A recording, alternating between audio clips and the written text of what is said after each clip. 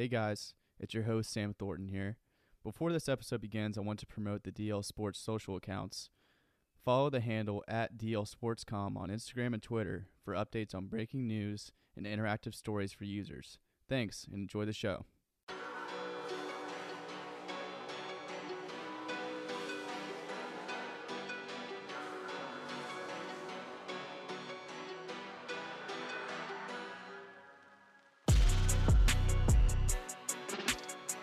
On today's episode of On the DL podcast, we have an awesome jam-packed episode for you friends. We're going to talk over the Wimbledon Championship from this weekend, talk about the Baker Mayfield trade with my buddy Cameron Ponder hopping on the show to discuss all of that. It was a fantastic segment, so you guys will love it. Some small news bits that I saw over the past week, and this week's edition of Thornton's Betting Tavern, and finally, this week's edition of my music segment. Obviously, we have lots to cover, so let's not waste any time and get right into it. Okay, we're going to start the show with some Wimbledon talk. And before I get into the recap of the men's final, I just want to highlight and show love to this tournament as a whole. I absolutely love this tournament. I love watching Wimbledon. If anyone in my family or is close to me with in my friend group, you guys know this. I think it's honestly one of the most underrated sporting events there is. I think there's many different factors that are so great about it. First of all, it just comes at the perfect time in the sports calendar, right after the NBA and the NHL playoffs, when you're all depressed and you think there's nothing on TV but baseball, just watching MLB on your couch. And if you're not a baseball fan, definitely is not a great time for you to be a sports guy. And then all of a sudden, you just wake up, roll out of bed, you're making your morning coffee, making your breakfast, and you wake up and you turn on the TV and you just see that beautiful green grass they play on with Chris Fowler's voice just echoing in the background. And I always just say to myself, yes, I'm going to sit here on the couch for an hour and just watch this simply because I can. It doesn't even matter if I don't know the players in the match. That makes absolutely no difference at all for me. There's just something about it that's so awesome. It's absolutely on my bucket list for places to visit or cover one day. I think the village they have is just super dope with all the restaurants and the bars and that huge giant green hill that everyone sits on to watch the games. It's just like a classy party that is outside of London. It's awesome. And you don't even have to be at the matches to have a great time, it seems like. It's like the Augusta and the Masters of tennis. Everyone in the stands is dressed extremely nice and classy, and everyone also just looks so foreign. Like when the camera points on someone between a point in the match going on, it just points to someone and you just say, "Oh yeah, that dude is British." It's incredible. Maybe my favorite thing that happens is when the crowd is getting super rowdy during a match. Like a big rally just happened, like 30 or 40 shots deep.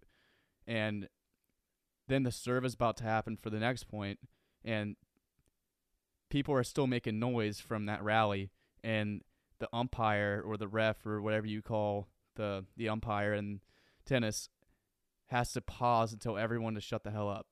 That's when you know the crowd is electric. It's just one of my favorite events. Doesn't get the credit it really deserves. It's amazing, and I really am looking forward to watching it next year. But anyways, let's talk about the men's final. So the Joker completes the four-peat over Nick Kyrgios after dropping the first set 4-6, 6-3, 6-4, 7-6. And this is not surprising if you are familiar with watching Novak Djokovic, because he is the king at responding. It seems that at every single match you watch him, it seems he always drops the first set. And this was a highly anticipated matchup before it began because Djokovic had actually lost. So they had met two times before. And Djokovic had lost his first two career matchups against Kyrgios, which were both in 2017.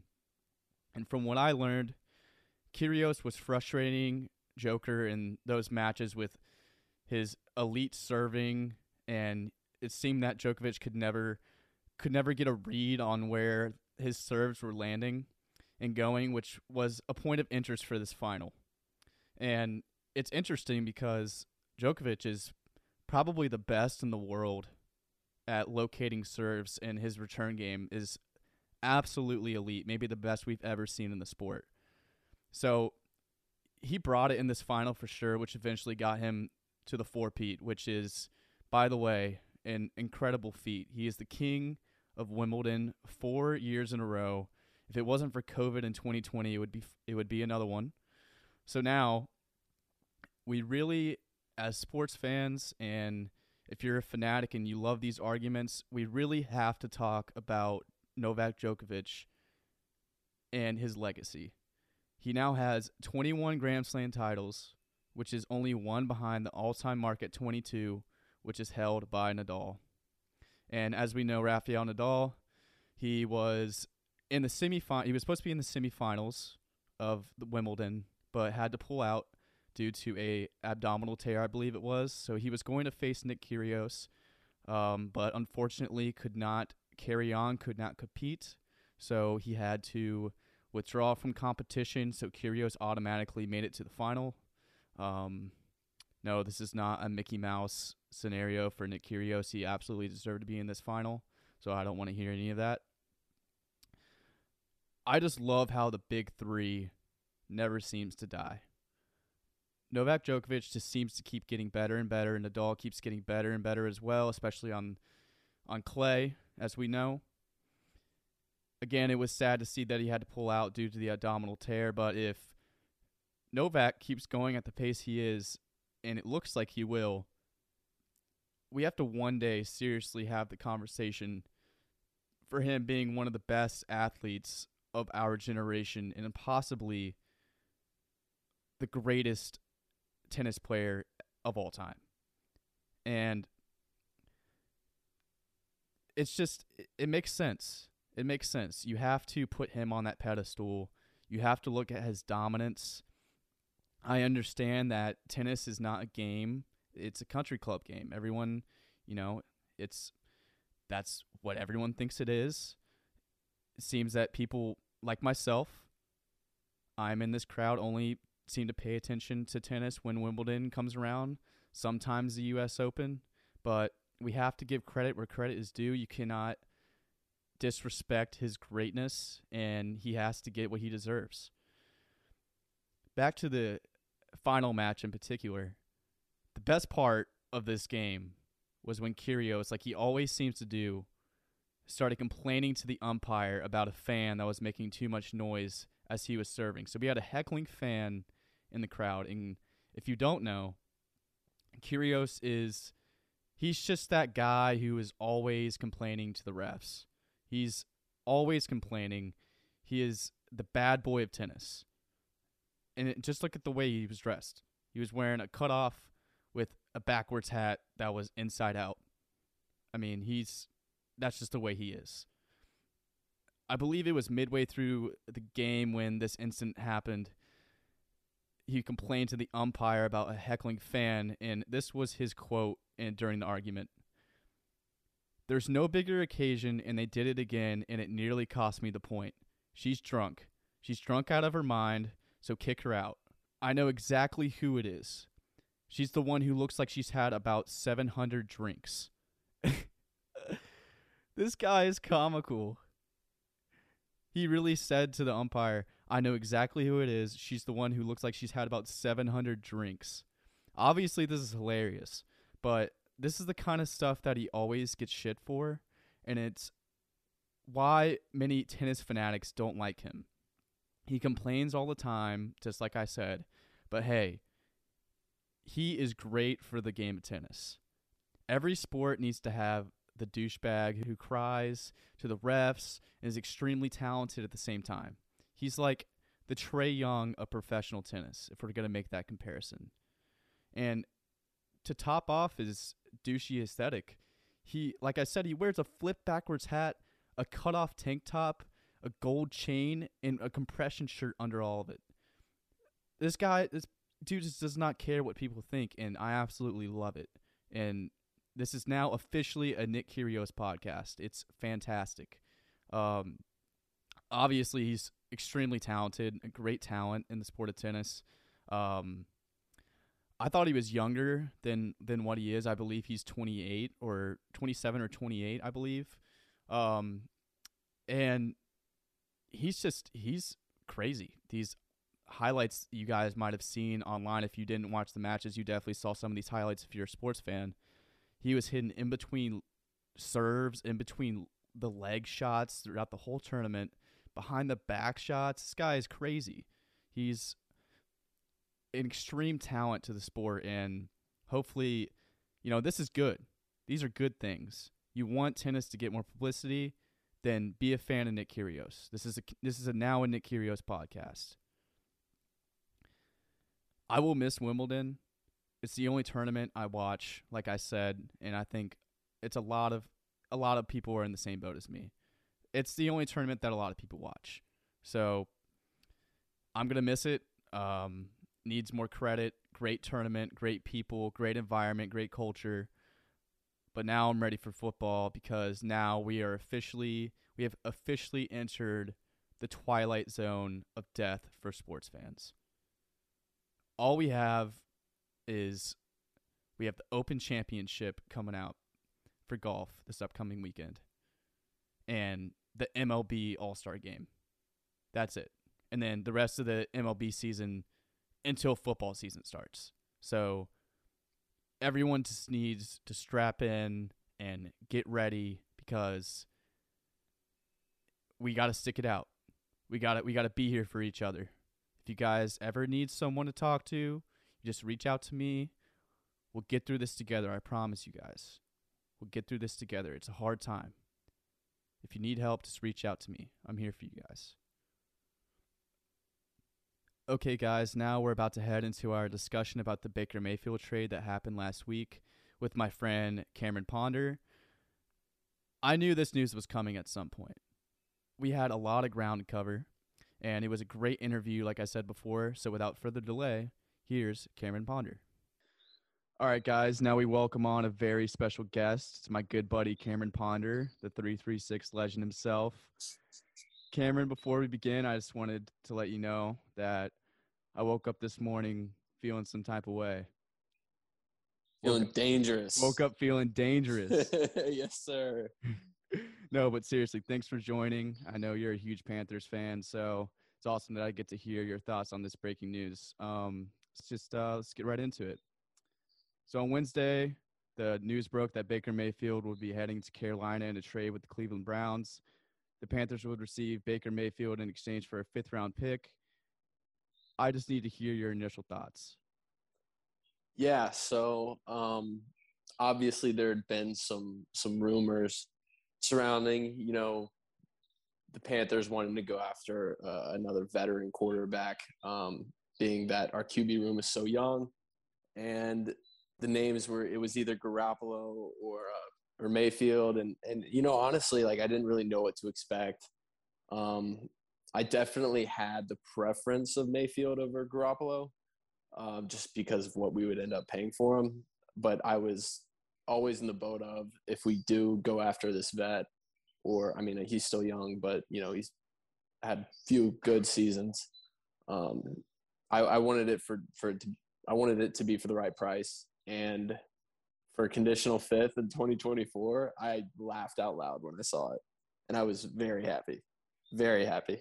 Yeah, me as well. I personally loved it. Just my initial thoughts, I just personally couldn't bear to watch the Panthers play every Sunday with the QB room they had. If you had eyeballs last year, you saw that Darnold was just not a good player, not a good quarterback for us. And whenever PJ Walker would fill in for him, if there was a bad game, it was just even worse. And then, as we know, the Cam Newton return was very short-lived. So it was just a disaster. So I'm glad that Baker gets to have another shot. I personally think this deal, like you said, was just a steal, an absolute steal for us. And considering the fifth-round compensation we gave the Browns, along with only having to pay Baker $4.8 million within the contract, it was just the perfect scenario for the Panthers, and they were just waiting for the price to drop, and it just got it to work for him. For sure. For sure. I think it got to a point where, people have been criticizing, everything about the Panthers for the last year, whether that, is Rule or Tepper. But I think, staying patient really paid off here. I mean, they had to get him off there. I mean, he didn't want to – it was obvious he didn't want to be in Cleveland. And it was getting to the point where they needed him off the roster. So, huge fifth round, nothing else. He's pretty much going to – or the Browns are pretty much going to pay us to beat them week 1. So I like the sound of that. Yeah, we're going to get to that week. Yeah, we're going to get to that week 1 matchup later on. But you did mention Matt Rule. I did have a question. Do you think this will be Rule's last year in Carolina? I think that I think it will be. But I also think that Baker, if he is the week 1 starter, will squeak out, some wins. Going into the draft, I thought, okay, the only way for Rule to keep his job after next season is to draft, a rookie quarterback at 5 and have a good year. I think a rookie quarterback can save any head coach's job, right, with some wins. But I think for Rule to stay, it'd have to be a playoff year. It would have to be nothing less. Anything short of that, I don't care if we're fighting for a wild card spot, week 17, week 18. But I think playoffs are bust for Rule. I absolutely agree. I think that Matt Rule had to do this move. I personally am not a fan of Matt Rule. I think he should have been let go this offseason. But it seems that unless, things improve this year, he's going to be gone. And I think he knows that's the case, which is why I believe he felt like he had to go out and get Baker and make a difference in the locker room and on the field for the Panthers. And, I never like to bash coaches that I'm a fan of, but this dude just looks like an overworked pizza delivery man. Like, remember that picture of him at the coaches meeting, like the NFL coaches meeting? Oh yeah. Dude, yeah. He looked like shit. There's one guy that just didn't fit in that picture, and it was Matt Rule. There were so many memes going around. Oh yeah. That was right in the midst of all of the, right after the season, he should have been fired. Like, that was just in the middle of the hailstorm on Matt Rule. Yeah. It's kind of calmed down, and I think he does get some, bonus points for the signing, but we'll see how it goes. I'm cautiously optimistic about the season in general, but not really about Rule's job, if that makes sense. Yeah, I totally agree. So we'll see. And I know other fans feel the same way. I mean, he did get a lot of criticism. He constantly threw players under the bus in press conferences for losses and never really took full accountability for mistakes. And do you remember when the Hornets had a game? It was probably over Christmas, and they were doing like a halftime show in the hallway, and all the fans were behind him, and they were chanting like, "Fire Rule." Yes, I remember this very well. Yeah. I know everyone feels the same way. It's just, he just doesn't seem to have that. He just doesn't seem to have that leadership, that confidence, right? And that the players just aren't buying in. They're not buying into his leadership and his grit and his vision. Right, and you know what? I like that you mentioned that, like, the players buying into his leadership and his vision. And I think that Rule expected Darnold to bring a little more of that and kind of be that player coach, that player leader. And I think Sam Darnold's a great guy, not a good player. But when you bring in a guy like Baker Mayfield, guys want to. You've seen it on the Browns, like the first few years. Maybe not OBJ, but guys will fight for Baker Mayfield. He brings that fire, he brings that energy in the locker room that I don't think Darnold really has. And so I'm excited to see, players in the locker room get excited about playing for Baker, and maybe that'll help Rule out a little. We'll see. But I really like the fire, the energy that Mayfield brings in the locker room, for sure. Yeah, and that's a perfect transition. I was going to ask you, do you think Baker will get the respect from his peers as a leader? And I mean, we saw the Robbie Anderson comment, like the long, like Right. no, like I think that was like in April around the draft.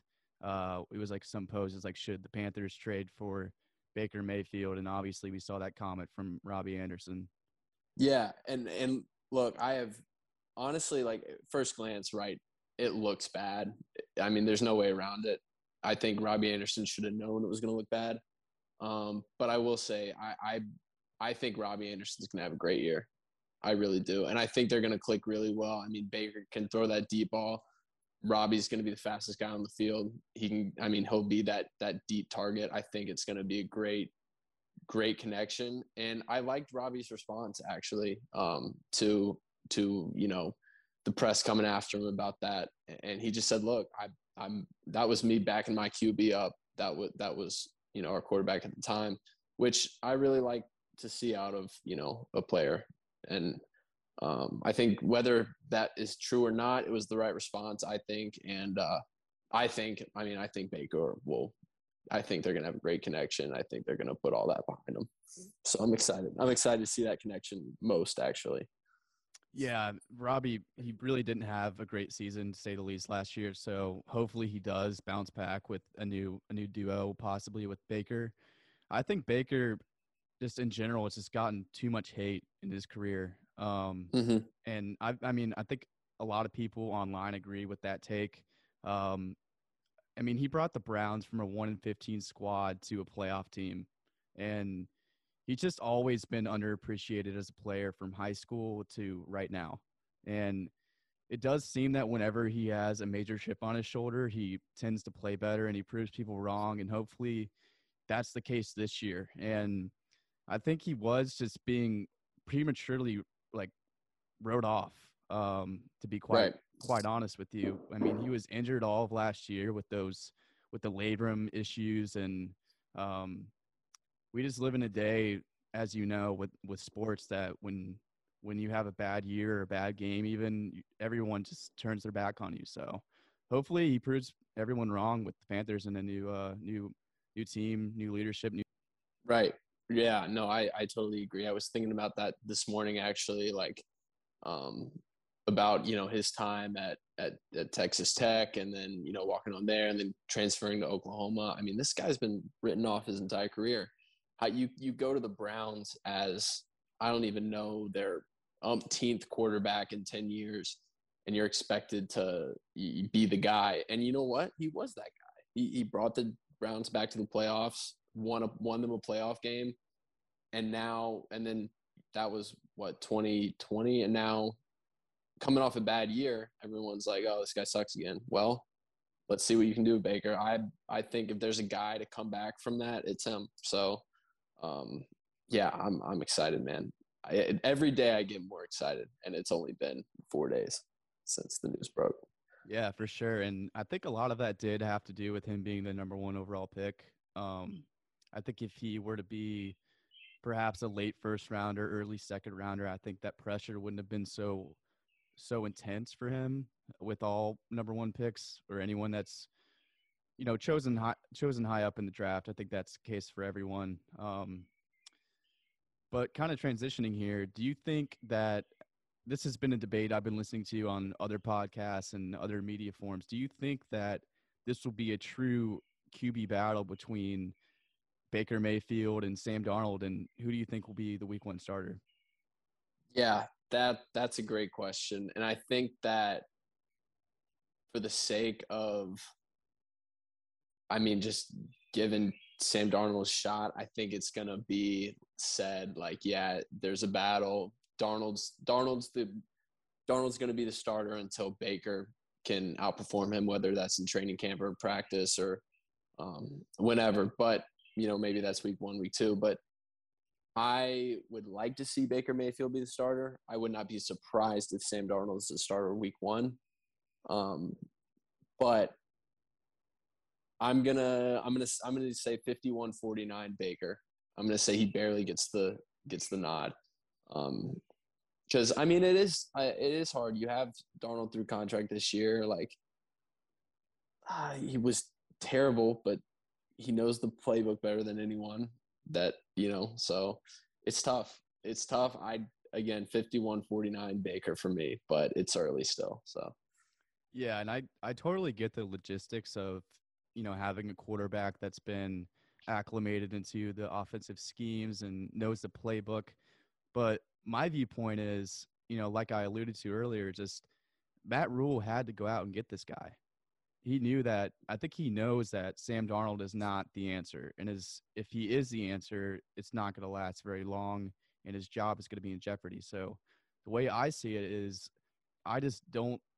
I see it being built up as a quarterback competition, but I don't see it being close. I think right, Baker has this thing. I think he's a much better quarterback than Darnold from what I saw last year. And yeah, Baker had a down year last season due to injury, but Darnold was even worse and like much worse. And I get it, analysts making the point that Sam is, and what you just pointed out, that, Darnold is familiar with the system and it's his job to lose, but he's just not the answer. And it just doesn't really matter that we have to pay Darnold whatever 18 million. It's about winning. And I think Baker has a much better chance of leading the Panthers to winning than Darnold. And even if neither of these guys are the future, you have to go with the guy who's been there in the playoffs and has faced adversity and overcome that. And just an overall better player in Baker Mayfield. And the disrespect to him, like I said, is crazy. And it's also crazy to point out that the Panthers now have the number 1 and number 3 pick from the 2018 draft, and they both are at the quarterback position. right. I hope you're right. I hope you're right, and I hope Baker is the starter week 1. And I hope that Rule can kind of put his, pride aside and say, okay, like Darnold's not it, because he really has yet to say that, So maybe he said it with getting Baker, but it's not going to be till week 1. If we know that he's actually made that call. So Yeah, absolutely. Going back to your point about that week 1 matchup, you can literally not script this any better. Like, I mean, the NFL is already great. We see the NFL rigged memes, we see all that, but yeah, come on, man. Like, week 1, this happens, and the Browns come to Carolina week 1. And if Baker plays, just I want to hear your thoughts when you found that out, when you knew that was going to be the case. it's going to be special. I was surprised, and I had the same reaction as you. I think you can't make this stuff up. Like, this is the NFL week 1. It's really going to be like NFL is back, football is back. Like, it's going to be one of those moments, and I'm so excited. I've already looked at tickets. I need to just see if like I have a competition that weekend. I need to see I need to buy them because they're just going to keep going up with all this build up. Oh, So for sure. we'll see. I want to be there. I want to be in the stadium, but yeah, we'll see what happens. I'll be watching from somewhere if not, for sure. Also, that Mayfield jersey is going to be looking clean. Dude, it will. It will. It will. I think he'll look good in blue. I don't know if I want to admit this now that he might be Carolina's 3rd string, but after we drafted Corral, I actually got a Matt Corral jersey. Yeah. So I like him. that now I don't know if you were going to bring up Matt Corral, but I think that another thing about Baker coming in is I think Baker's going to be perfect for his game and for kind of ushering him into this really to be the franchise quarterback, because Baker's on a 1 year. It's kind of like it's a prove it deal, right? If he plays really well, we can re-sign him. If he doesn't, let him go, hopefully for more than a conditional 5th. Hopefully we can get our money back and then some. So we'll see, but I think that having him in the QB room for Corral is going to be great, whether Corral starts next year, Baker starts next year, even Sam, So I'm really looking forward to just this whole QB dynamic, because any way you look at it, our 3rd string quarterback is going to be a pretty good 3rd string quarterback. That is true. And we did build up the offensive line in the draft and with acquisitions over the offseason. So that definitely helps as well. I was going to say my response to that week 1 matchup. I just love how it's a 1 p.m. game. Like you just said, it's welcome back to the NFL and it's a 1 p.m. kickoff. So that's going to be the one front and center on my TV. I'm going to have that one in the front and then red zone and then other, NFL Sunday ticket, but that's going to be the one I'm going to definitely be tuning into for that time slot. And I'm just ready for the celebrations that Baker is going to pull out for that one if he starts and when he scores. Like what's going to be Yeah, the over under that Baker how many over what's the over under um, on the Baker nut grabs towards I the was about, sideline? I was about to say how many times is he gonna grab his crotch? I Yeah. don't know. I hope at least once. It'd be Oh, it's going to fireworks. It'd be be a show. I'm sending the line at like 5.5. Oh my gosh, that would be great. Or That would be great. what if they get the W and he goes and gets a Panthers flag and roams around the field, does a victory lap, and then plants in the middle of the field?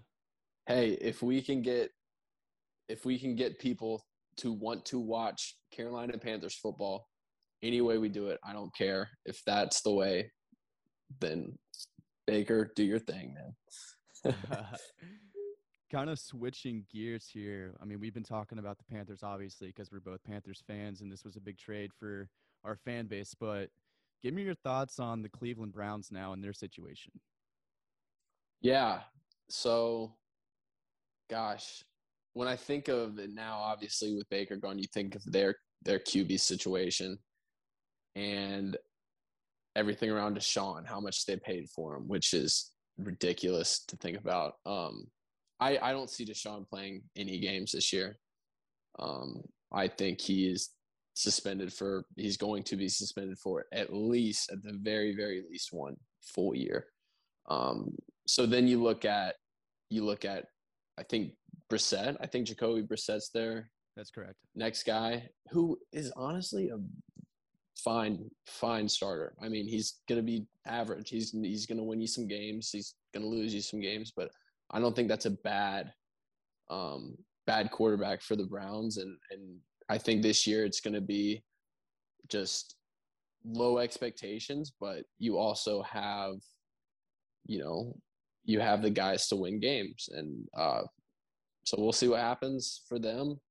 But I think it's kind of a year where you say, okay, let's just see where we're at right now, and then go from there. So, if I were a Browns fan, I would not have high expectations. I wouldn't necessarily have the lowest expectations. I'd just kind of be like, we'll see what happens. Yeah, and I agree.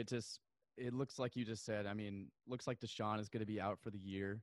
NFL just needs to go ahead and suspend him for at least a year, if not more, depending on how everything goes. But the Browns probably feel so dumb. They actually thought this was going to work, and they gave him a humongous contract on top of all of it. And now, like you said, Jacoby Brissett has to step in and be the guy for them.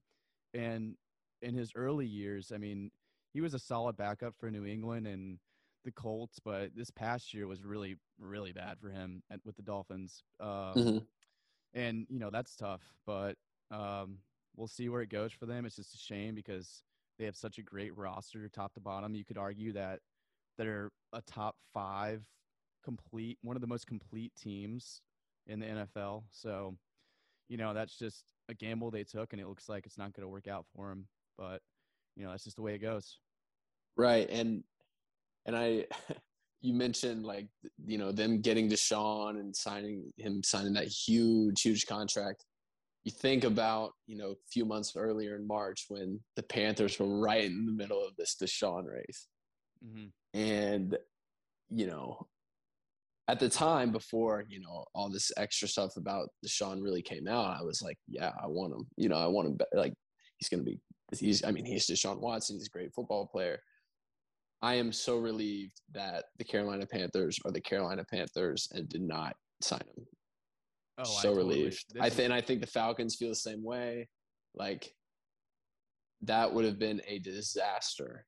And I'm really glad that we did not get him to sign. Oh, absolutely. I'm right there with you. Speaking of other teams in the NFC South, where do you see now with the acquisition of Baker Mayfield? Let's say he's the starter. Let's say he's their guy. Where do you see this Carolina Panthers team finishing in the NFC South division, which is arguably one of the weakest divisions, top to bottom? Right. You have the Tampa Bay Buccaneers with that great team, and the Saints always produce good seasons. But where do you see this Panthers team ending up in the NFC South this year?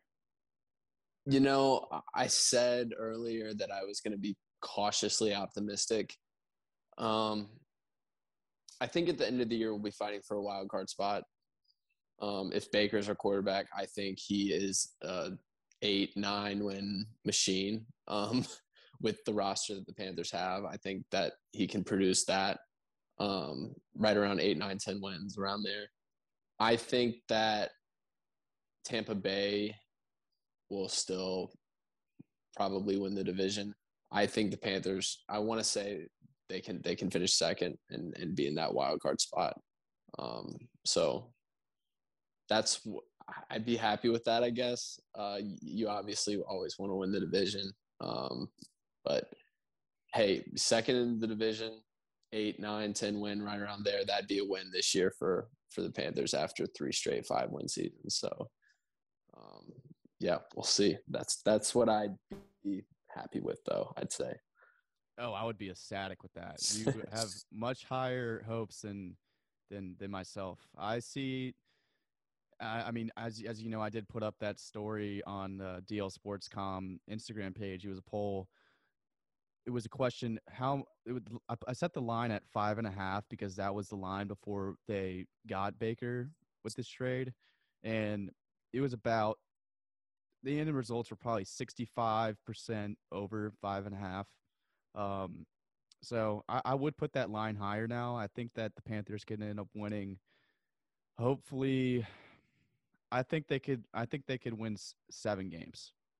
I'm going to set the line. That's where I'm going to put my ceiling, just because it's really just my distrust with Matt Rule as a coach, and I hate Right. to say that, but I think that's extremely important, and that's where I'm putting the ceiling for this roster. And I'm hope I'm obviously proven wrong. Yeah, I think if I had to set it, I personally would go around. I think I'd say I'd want to keep it 7.5, 8.5, probably 8.5, just because of what the offensive line, what we did in the offseason with them. I mean, you look top to bottom. I mean, our defense obviously can get some improvements, but I think that looking at the offensive line, just the way they rebuilt, hopefully that's enough to produce. And then Baker, obviously.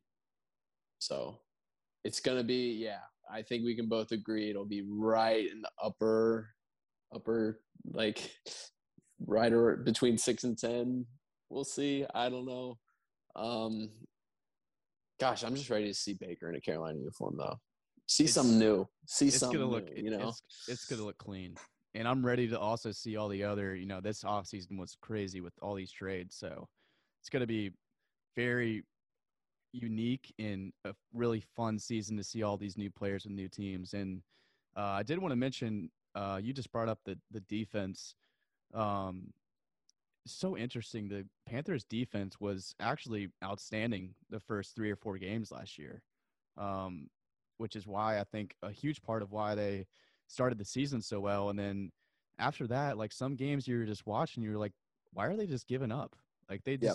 they would give up. And um, you don't know what's going on in the locker room. You don't know what the accountability is like in that locker room. You don't know who's holding each other accountable. And it did get to the point where the season was getting ugly. So maybe the lack of effort was present. Um, but yeah, I agree. The defense does need to step up and produce as well. And yeah, and I think they do for sure. And I also think, you mentioned the first few games. I mean, we started out 3-0. Um, Darnold didn't look terrible. I remember texting my buddies like, oh man, we look good. Like this is gonna be a pretty good year. Like, and then it all went down from there. But I think about the first 3 games, defense was great, and then something changed, and that happened. The third or fourth game, I think, is when J.C. Horn broke his foot. Yep, that was sort And of the before turning then, point. he was stellar, and I've never been more excited to see a player come back and play ball, because I mean, when he was on the field, he had a near perfect rating, or like he was unbelievable. He was great, and I think Jeremy Chin, who I love. Love Jeremy Chen. He's gonna be back. Brian Burns always gets it done. Luvu has stepped up a little. It's gonna be exciting, man. I'm excited. The defense is it needs to do a little more. But I think J.C. Horn is a huge part of that, even in his second year. So, yeah, all eyes on J.C. Horn. Yeah, he's kicking ball, to say the least. Well, Cameron, thank you for joining the show. This was really great. Really appreciate you coming on, and hopefully we can do this again sometime. Yeah, Sam, thank you so much, man. It was a lot of fun. Keep pounding, baby. Keep pounding. It's going to be a great year. Welcome back, friends. I hope you guys enjoyed that talk with Cameron. Let's now transition into some small news bits that I've been seeing since the last episode over the last week.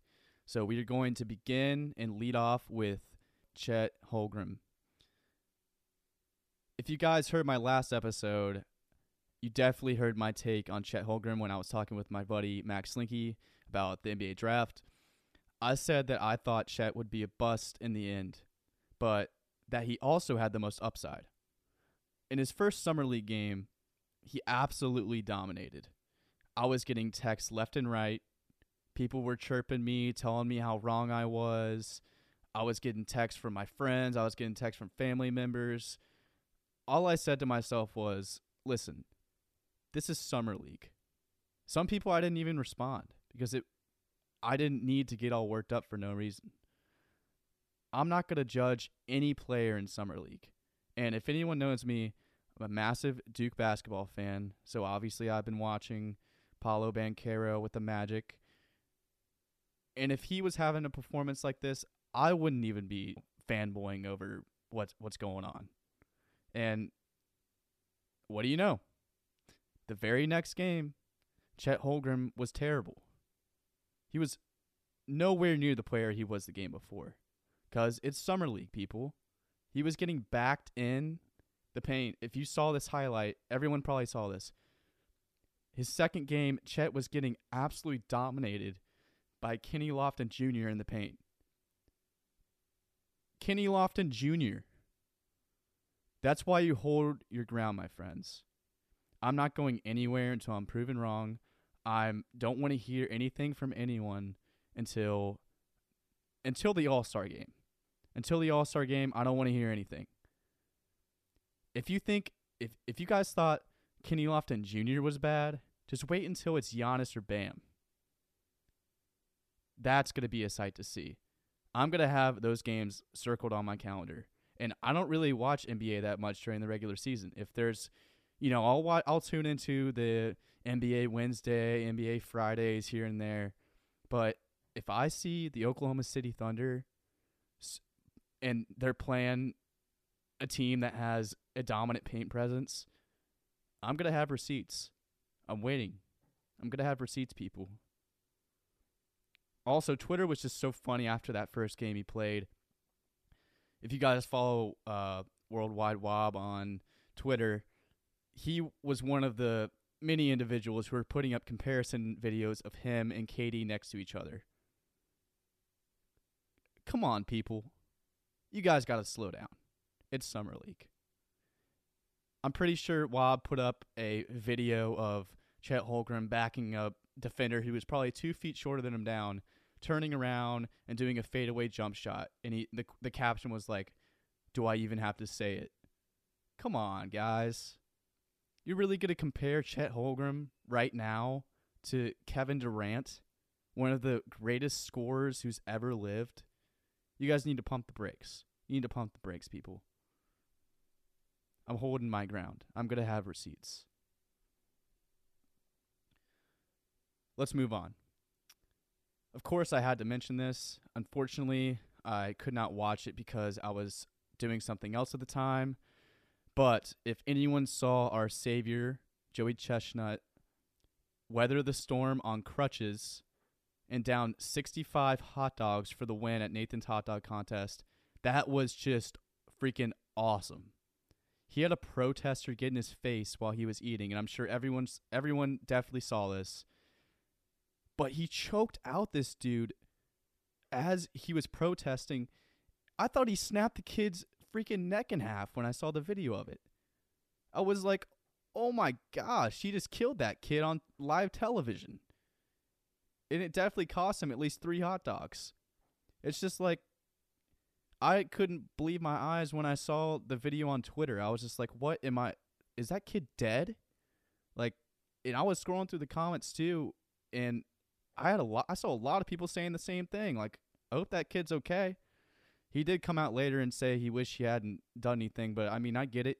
You're in the heat of the moment, high stressful situation. You're already on crutches, and some kid comes up to you out of nowhere. I mean, the adrenaline's pumping. You have to act and do something. He also didn't know if something, he could have been anything. So, you gotta react and hold your ground in that situation. I get it. But yeah, Joey Chestnut, he's the GOAT. I'm pretty sure his record is 76 hot dogs. He only had 65, but it doesn't even matter because it wasn't even close. So Nathan's Hot Dog Contest, most American thing on planet Earth. Love it. Great to see that. Elite athlete, Joey Chestnut. All right, next we have Tony DeAngelo. So Hurricanes defenseman Tony DeAngelo was traded to the Philadelphia Flyers in exchange. This was also during the NHL draft, by the way. So Hurricanes defenseman Tony DeAngelo was traded to the Philadelphia Flyers in exchange for a 2nd, 3rd, and 4th round draft pick over the next 3 years.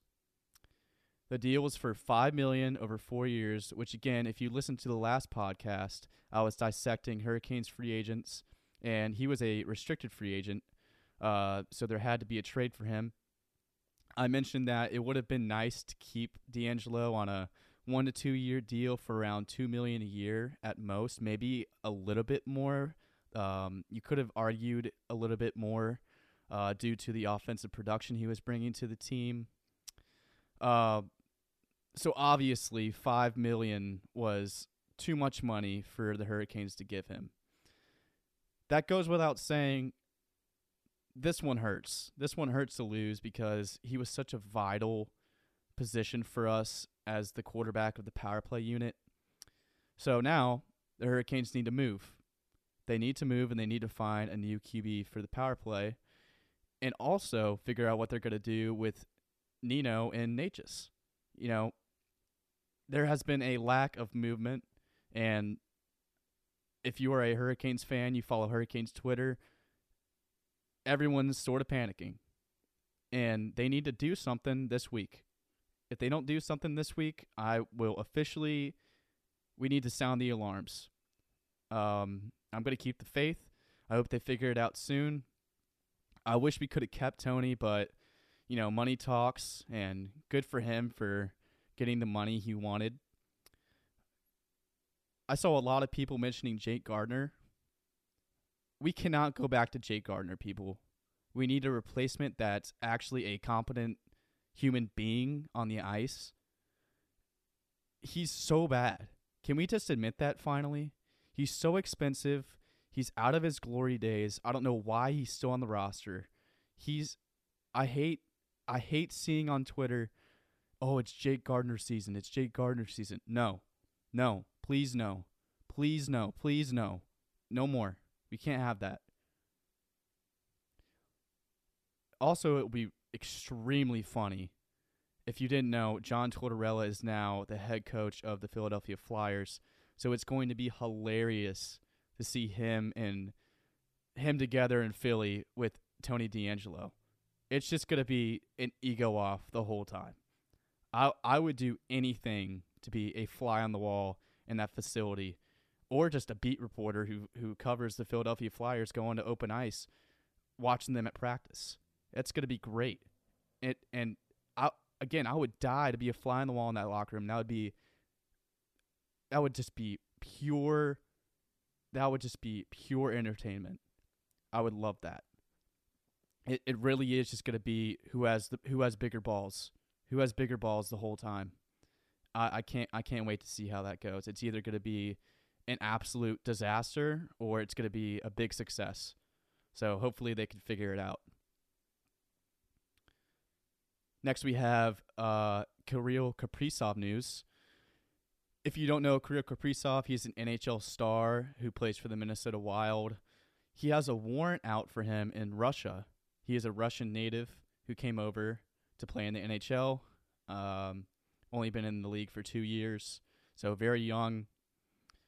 He has a warrant out for him in Russia because he has a Russian military ID that he applied for back in 2017, I believe it was. So it looks like Russia has reached out to us saying that, they need him back. They need him. They need him fighting. They need him on duty, whatever the case may be. So this is just very odd times, weird times that we live in, and lots of confusion regarding U.S. citizens being in Russia and Russia citizens being in the U.S. As we can see with the whole Brittany Griner situation and incident, it's just crazy times we're in, and hopefully this stuff won't continue. Hopefully it won't continue. It's just all so confusing, and I'm not going to get super deep into the Brittany Griner incident, but it's just, she did make a very good point. Like, she said to Joe Biden, I need help. Like, listen, I need help here. I need to get out of here. She pleaded guilty to her charges of having THC on her while she was there, which obviously is no bueno. It's just, I'm pretty sure she said this: if this was LeBron, he would be home by now. Let that sink in. And she's right. If LeBron James was in Russia for whatever reason it was, and he had some THC on him, he would be home right now. So it makes sense. I get what she's saying, and hopefully we can figure all this out soon. It's going to be just, hopefully these times can end, because there's going to be more incidents like this. If you are, for some reason, if you are a athlete of any kind and you are listening to this podcast, just do not go near Russia. Do not go anywhere near that part of Europe. Just don't go, and definitely don't go with some marijuana on you. Just don't do it. Not a good idea. All right, let's move on to some other news. So, researchers at Boston University have discovered that studying former Broncos wide receiver Demaryius Thomas, they were studying his brain. If you don't know, Thomas passed away last fall due to a seizure. Extremely sad situation. Very sad and heartbreaking day for the NFL last fall. The researchers at Boston University have discovered that he had stage 2 CTE. This is just really sad news, to put it lightly. All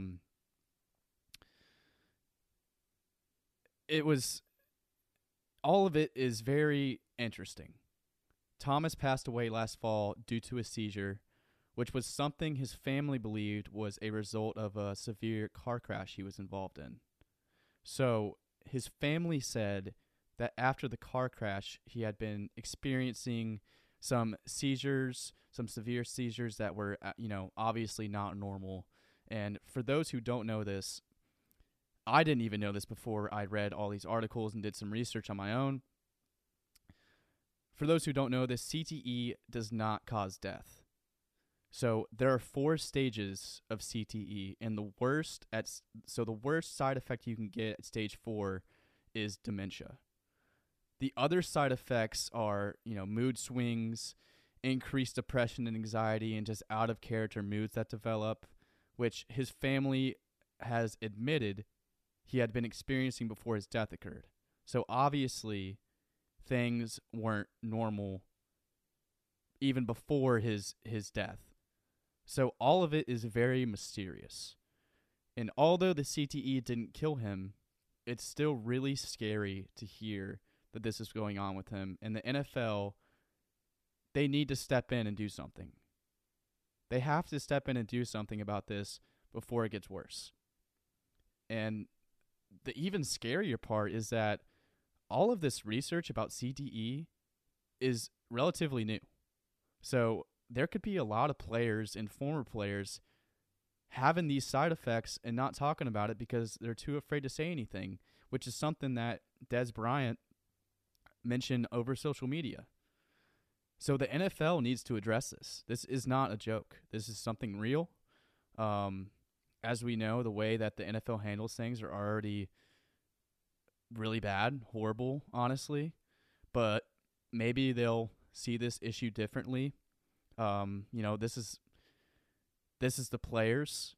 We know that football is a violent sport. We know there's a lot of head contact, and right now I don't have a solution that could be, brought to the table. I have not thought any of that through, but this is something they have to think about. This is something they need to talk about within their front office, and things are gonna get worse. So it's all scary, all very scary, and my heart breaks for Demaryius Thomas and his family. My last small news bit is actually just happened. So I woke up this morning and was scrolling through Twitter, and this is one of the funniest things that we have discovered in the sports world so far. And honestly, probably the funniest thing recently. So we all know Zach Wilson. He is a quarterback for the New York Jets. He was a rookie last year. And so the story is he is a MILF chaser. Apparently he's a MILF chaser, people. He was dating a girl for a while. Don't know her name. Did not care to look it up. I'm just doing this on top of my head because it happened last minute. Was dating someone through college. They were close. They were dating for a while. And then all of a sudden they broke up. People break up and get together with other people all the time. It's whatever. Things happen. That's just how life works. But the thing is, she broke up with Zach Wilson and started dating Zach Wilson's best friend, who was also a wide receiver on the BYU football team. And as we know, Zach Wilson was the quarterback at BYU. So this girl, Zach Wilson's ex-girlfriend, posted a picture of her new boyfriend, Zach Wilson's ex-best friend, on Instagram together. And somebody in the comments said the comment, quote, "homie hopper." That started everything. That's when it all went down. And you would think that's the end of the story, but it's not the end of the story. So this girl replies to the comment and says, "homie hopper, question mark. I am not the homie hopper. He was the one who was sleeping with his mom's best friend." And then that went ballistic online, went viral everywhere. And someone who works for Barstool Sports put up a TikTok explaining the whole situation, which after that went viral with the whole story. Zach Wilson reached out to him and said, "You need to take this down. This is not what I want online about me." And, he thought it was going to be a bad situation for him. Turns out everyone is hyping this dude up. Everyone loves the fact that he's, having sex with his best friend, his mom's best friend. Everyone loves it. So crazy news. Just this is typical like Twitter like gossip, athlete gossip. It feels like we're on Entertainment Tonight on the internet right now. It's crazy. But I just wanted to mention that. Did not have that in the plans at all for this podcast, but this has happened this morning. Felt like I couldn't leave it out. So yeah, Zach Wilson he already was a Cougar, but he's a different kind of Cougar now. He loves them Cougars. So, go Zach Wilson. All right, friends, we now return to this week's edition of Thornton's Betting Tavern.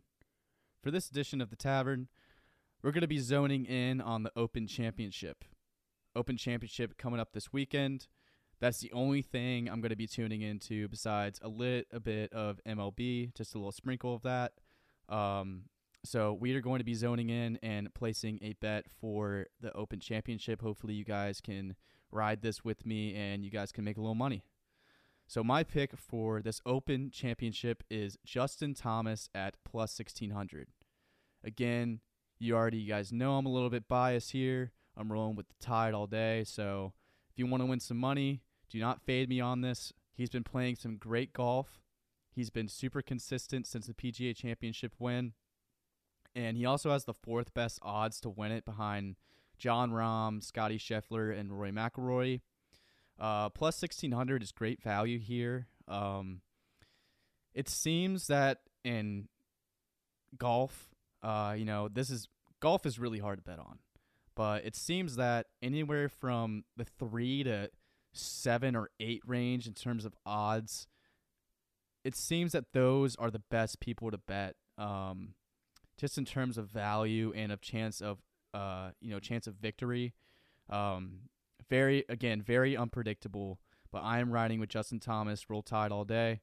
I love watching golf, and when you have a little something on it, it just makes it a little more interesting, a lot more exciting.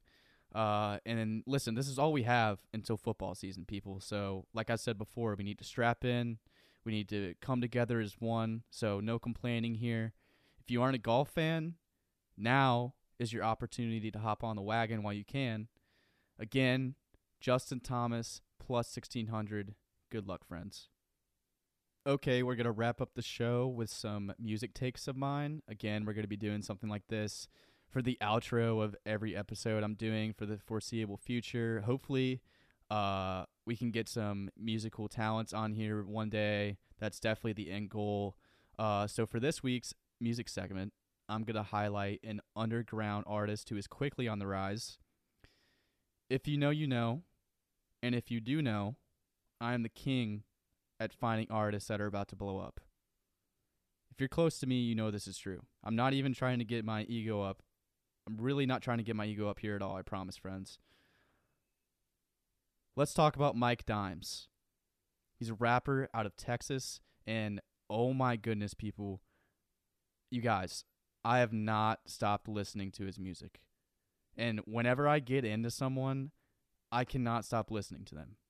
In the gym, in the car, in the shower, literally everywhere. I am hooked on Mike Dimes. I suggest if you want to check out some of his stuff, I'd start with his new album that just released in March titled In Dimes We Trust. It has a super dope album cover too, which I think is always important for a quality album. It just has that, it just has that cherry on top of something that's very quality. My top 3 songs off that album, if you guys want to follow my lead here, I would start with No Trends, Who is Mike Dimes, and Where the Party At featuring Duke Deuce. I've done some research on this guy just to see, who his influencers are, who he's trying to model his game after. And it seems that, obviously he has some people he looks up to, but, he's trying to pave his own way, which I really, truly respect about him. And he's just growing fast. He just is a super talented artist, can do anything he wants. I first was put on to him with the Home remix with JID, and if you guys know me, I'm a huge JID fan. That's one of JID's best verses ever. So if you're a JID fan, you got to check that out for sure. But yeah, Mike Dimes, he reminds me a lot of Joey Badass, who is one of my favorite artists. And I'm super excited about his album coming up next week, by the way. And I even read on the article that I was telling you guys about where he said Joey was one of his main influences as an artist. So, that's just great to see. So yeah, go check him out before he gets too big and you're considered a mainstream fan. You guys will thank me later. Trust me. I'm putting you guys on now. Shout out to Mike Dimes. All right, guys, that's everything for this episode of On the DL podcast. I really hope you guys enjoyed everything we covered today. I'll be back next week with a great discussion with Alabama sports fan Adam Wheel. He's a humongous Tide fan, and he has a huge following on Twitter if you guys want to check him out before the episode next week. So I'm super hype about that. I think it's going to be great. I'm going to start rolling in with these guests. I think today's episode was fantastic. So love you guys, and I'll see y'all next week.